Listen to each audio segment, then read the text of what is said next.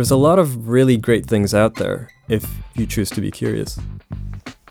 You're listening to WERA LP, Arlington, Virginia, 96.7 FM, streaming and on demand at WERA.FM. Coming to you from the studios at Arlington Independent Media, I'm your host, Lynn Borton, and this is Choose to be Curious. Welcome. This is a show about curiosity. We talk about research and theory, but mostly it's conversations about how curiosity shows up in work and life. My personal hero, Bill Nye, the science guy, likes to say, everyone you will ever meet knows something you don't. It's a fabulous working assumption that sets us up for all the delights that come with new acquaintances, deepening friendships, and admitting we don't know it all. And sometimes people come into our lives and we're not sure how they'll be important, only that they will be important. And Mo, for me, is one of those people. Oh. I vividly remember the first time I met Muhammad Ali, Mo, almost exactly a year ago, actually. We were at the Impact Hub in D.C., a co-working space for social enterprise startups, and the hub was hosting a course we were both taking called ULab. The particulars of ULab are way too complicated to capture here, but check out the links on my Facebook page. It's a fascinating approach to systemic and individual transformation and really a terrific worldwide network. Very cool. I had taken the course before, but Mo was a newcomer, and he was entering the course several weeks in. So he was trying to absorb a lot of new vocabulary and theory, which was a challenge. But he was such a sponge, so open, so curious. And he was catching the spirit of things quite quickly, and I knew he was a keeper. Fast forward a few months, and I managed to wrangle him into chaperoning a group of mostly Latino, largely immigrant students who had come from Rhode Island for the Women's March in January. It wasn't a task I was going to ask just anyone to do, nor was it something just anyone would agree to do, let alone do with such genuine skill and grace. But Mo did. So what is it about this man, whose age I still don't know, early 30-somethings, I suppose, that so radiates openness, that pulses with this eagerness to learn, that is so curious? I like to say these shows are conversations about how curiosity shows up in work and life. And as Mo and I talked about the organizing theme for today's conversation, I realized it was simply that, work and life, or in his words, a conversation about calling. All of which brings me back to Mo and curiosity and work and life and knowing something I don't. So welcome, Mo. Thank you. You are too sweet. I really appreciate that intro. Well, I've been looking forward to this conversation for a long time, and it took me a while to get you to the table. Yes, it did. I don't know why it did that, why it took so long. I think it's part of, everyone has that element of self-doubt and why or who would their story be beneficial for, especially when there are so many voices out there that have done amazing things. So yeah, it took me a while to say, you know what, why not? You never know who's listening and what they would take away from someone's story. Well, and I think it's exactly that we do take things away from people's stories, and that you don't know, you can't know ahead of time what in any story will resonate for someone you don't know, who's just sort of out there, who finds a way to find meaning in your story for their own story. Yeah, definitely. I'm always very curious to hear more about people. So this is going to be a bit uncomfortable for me. I'd rather ask you questions, but this is your place. This is your space. So well, let me ask, do you think of yourself as a curious person? I like to learn things, and I like to learn how things work, but more than things, people. I like to learn how people work, how they think, how they come to any ideas that they fixate on, how they make connections between things, and it informs how I guess relate with the world or connect the pieces in the world together. Well, and you have such an interesting life story. I guess it doesn't surprise me that you spend time figuring out how people work. I'm glad to know that you like to figure that out, because having had the life trajectory that you've had and not enjoy figuring people out would seem pretty punishing to me. Yeah, I guess. I guess very briefly on my story, it's everyone's story, in that if it's not your story, then it's the story of a family member of yours. So I come from Somalia. I was born in Somalia, and I emigrated at a very young age with my parents to Canada. So my mom, and I think she was in her early 30s. She's probably like it was at my age, and she was there with 4 children, navigating this brand new society, figuring out how to navigate the bureaucracy of the Canadian refugee system, how to put children in school, how to just keep everything normal. And to her credit, it's not unless you reflect on the time growing up do you understand the amount of sacrifice, the amount of work, the amount of just sheer tenacity that she must have had, similarly to many either refugees or many mothers and fathers who are raising children in tough times. I like your emphasis on reflecting on the lessons that you can learn from what she was learning at that time. I hadn't really thought of that, but that seems to me relevant in this conversation. Yeah, it comes, the more you think about it, the more things come to mind. And how do I say this? I should spend more time reflecting. And the more time I do reflect, the crazier it seems that she had spent a lot of time trying to habituate us in a completely new environment. And to her credit, when I look back, I feel, you know what? I had a good childhood, even though it was a bit strange being in a completely new place and trying to navigate a completely different society. I've never felt, and I was the eldest, so I guess I'm old enough to remember, I've never felt like I was missing something. Talk more about that. Yeah, because she was a single parent. So our home is a typical extended family, so the aunts and the grandparents. And, one day everyone's there and it's a full household. And the next day we're halfway across the world and it's just her and 4 kids. Wow. Yeah. And that's what I mean, to her credit, she was able to fill the house all by herself in the way that she cared for a 9-year-old, a 5-year-old, a 3-year-old, and a 1.5-year-old. So, yeah, the more I think about it, the more at a loss for words I am. Well, I'm thinking about it too, because then in adulthood, you've moved around a lot. I mean, they're different experiences, I guess, so it's not like you're recreating that experience. But there are elements of it where you are, and you're in these new places and figuring out how to navigate those places and how to cultivate a life in those places. And before we started this conversation, we were talking about an idea someone had given to you about drawing a tree of the relationships that you'd had in your time here in D.C., because you've been in D.C. for a year and a half, 2 years, maybe? Just under a year. Just under a year. Yeah. Okay, yeah, so it really was just about a year ago. Yeah. Oh, wow. Okay, so, right. So in that time, you had this, and I don't know what the trunk is in this analogy of the tree, but you had these interesting branches. But as you were talking about your mom, I'm like, wow, your mom is the trunk of this tree. Yeah. Yeah.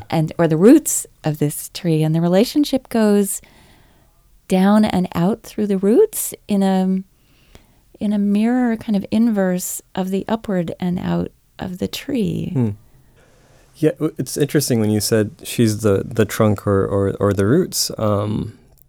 I guess the aspects of my personality or my curiosity probably comes from her, in that I never saw frustration when she was navigating the society. It was always with a smile, and it was she had a way of imparting the things that were important, whether it was, this is an appointment that we have to go to, or this is what the teacher's telling us about how you are doing in school right now. It was never tinged with frustration. It was more of a, what do you think works better, or how could this work better? Interesting. Yeah.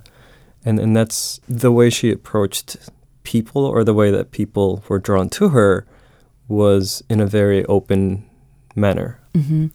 So it sounds like she was making, whether it's in her constitution or she was simply making kind of a choice about how she was going to frame this experience for herself and for her kids. Yeah, it would seem so now that I'm reflecting on it. And it would take a lot of deliberate thought on how to present this information to children. I mean, think about 4 kids at the same time, all alone. Yeah. As I was thinking about this word of calling, it's often put in a religious context. I don't think it is only just a religious experience, but it often is. And I found myself wondering whether part of your experience or part of your frame is informed by that idea of something larger than oneself, call it what you will, that propels you forward, that makes you curious, that gives you a confidence that there's opportunity in the unknown. Yeah, it's a calling or a path, or something that clicks. It could be described in many, many ways, and I've sort of fallen into a lot of the things that I've ended up doing, and it was only because I kept myself open to experiencing things. I love that part where you said experiential learning. That was like, interesting. I wonder what that looks like for me. So growing up, going to school, I didn't really have an idea of what I wanted to do. Sort of like a lot of people, it's just, unless you are habituated to understand that there's a particular thing that you have to do, you sort of fumble around. So I ended up going to school for biotechnology just because I was strong in the sciences and I was interested in the sciences. And very quickly I learned that it wasn't the space that I wanted to be in. And after a whole lot of meandering, I found that what I consistently do is try to listen to people, or people like to talk, and I like to listen. Ended up in the realm of human resources, and a part of my openness when I came to this space here in Washington, D.C., was exploring what human resources would look like if it was more people-focused. And part of the image of the branches, if I were to recall, one thing that sort of opened all the doors here in DC was a conversation with a high school friend from Canada. And she does strategy. I still don't understand what that means. But she had mentioned that she was really interested in organizational design and organizational development.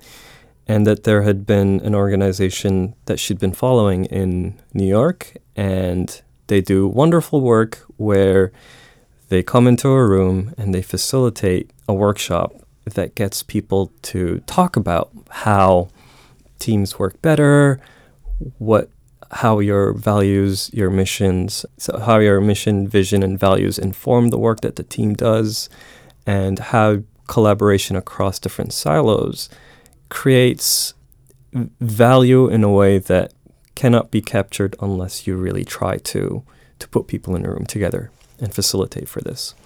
So that sort of lit a fire in me where I thought, you know what, I really need to learn more about this. And through a whole lot of experimentation, I fell across user experience design, so I did a course on that. I was finally back in Toronto after being abroad for about 8 years, and I had access to the library, so that was a boon for me. Library books are the most amazing invention, I believe. And yeah, I took out all the books I could.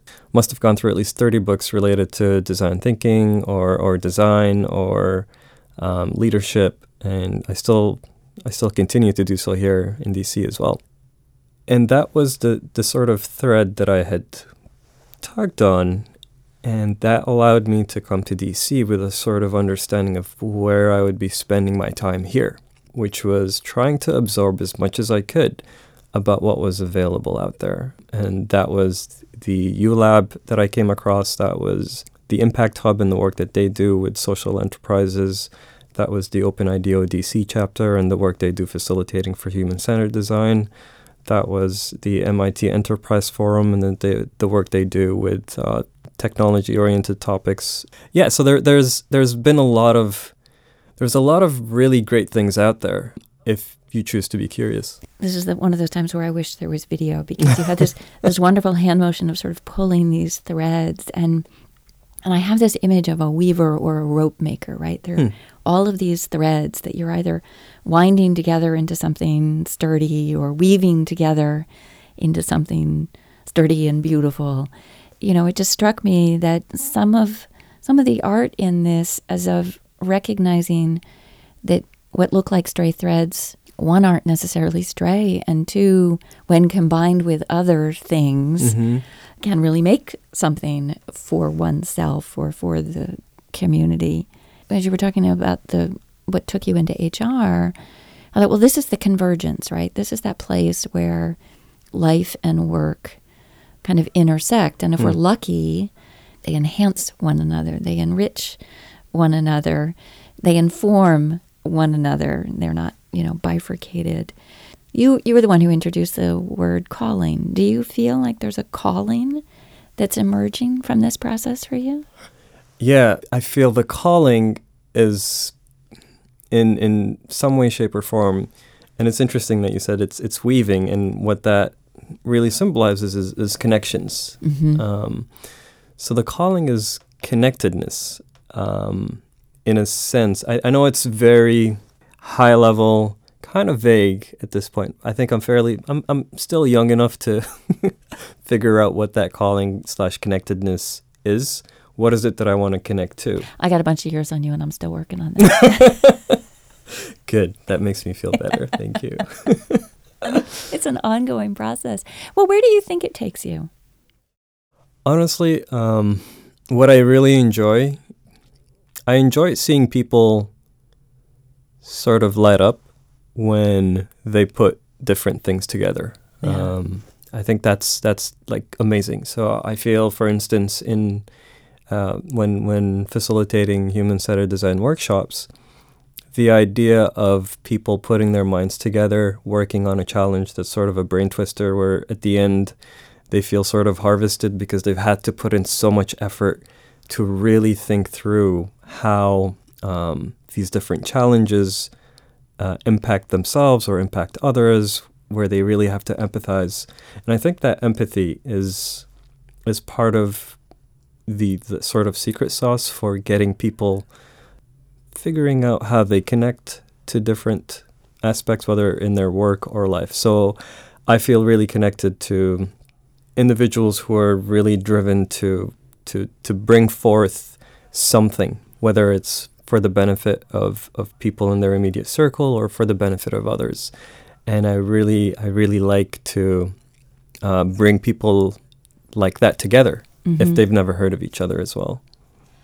Well, and I guess that's why I feel very optimistic for the future of HR with you in that path, because in my mind, in human resources it's about the people in a workplace, and really thinking of them as a resource not just for getting the work done, but for one another.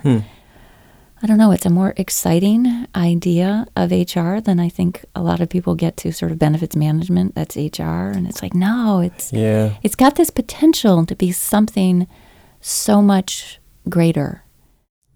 Yeah, I definitely agree. And I like that you put it in a very positive way, because and it has a lot to do with how the organization or a company or a group of individuals choose to come together and what purpose they choose to come together for and how they choose to bring to fruition what it is that they're trying to bring forth. As long as at the root of it, touching on what you said, you're bringing some sort of value to the individuals who are trying to bring more value, then you're doing something right. And I feel, I don't know where that place is for me at this point, and what it looks like, which is, I guess if there was a curiosity sensor, for me this past year, it's just been way open.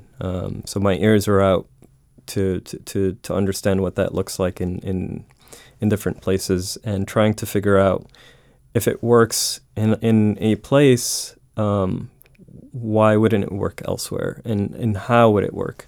So as we were setting up for this, I came across one of the challenges that the Open IDEO DC chapter is going to be looking at, which is gratitude in the workplace.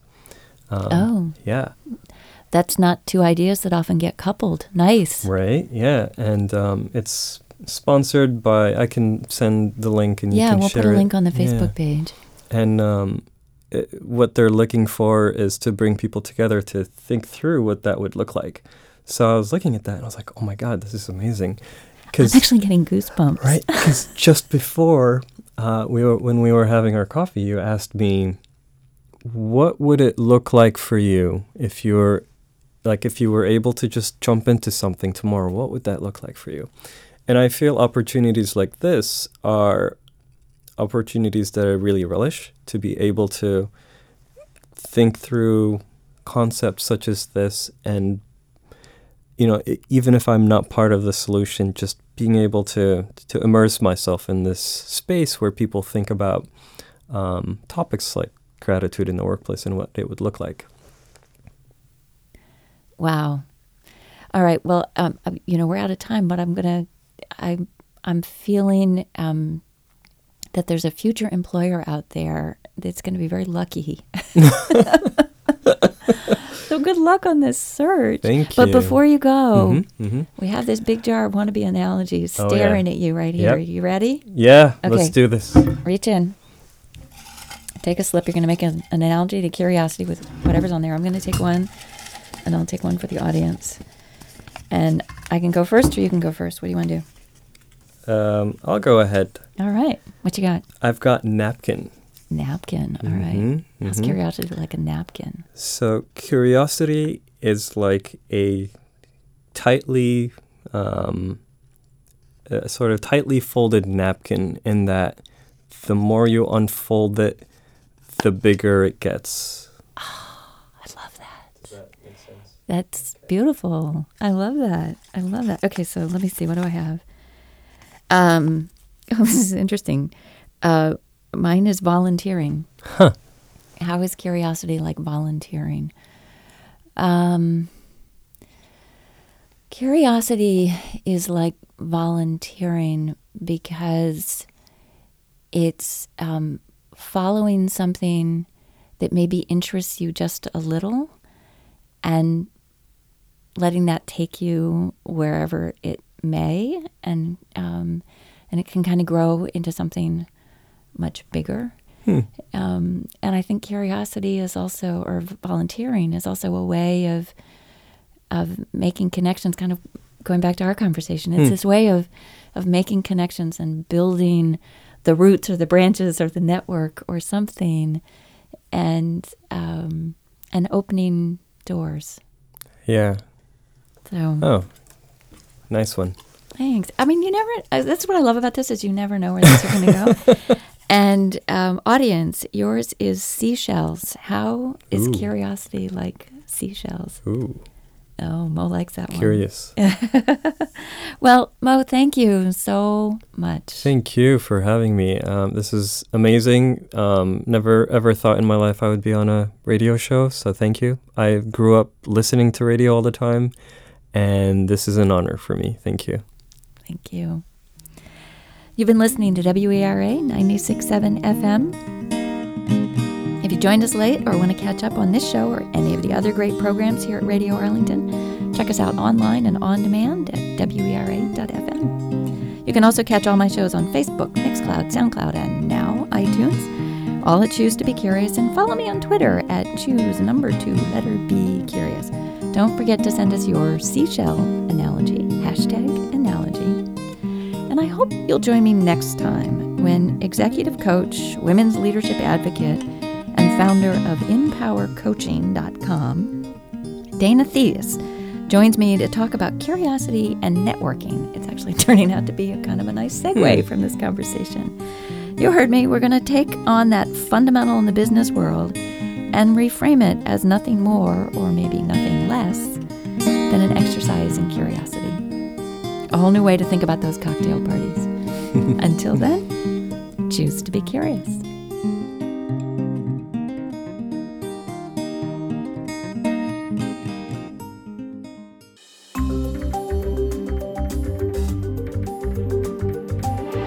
Funding for Choose to Be Curious on WERA 96.7 FM is provided in part by the Center for Parents and Teens, where families are strengthened through a connection built through positive communication, mutual understanding, and realistic expectations of one another. For more information, visit www.centerforparentsandteens.com.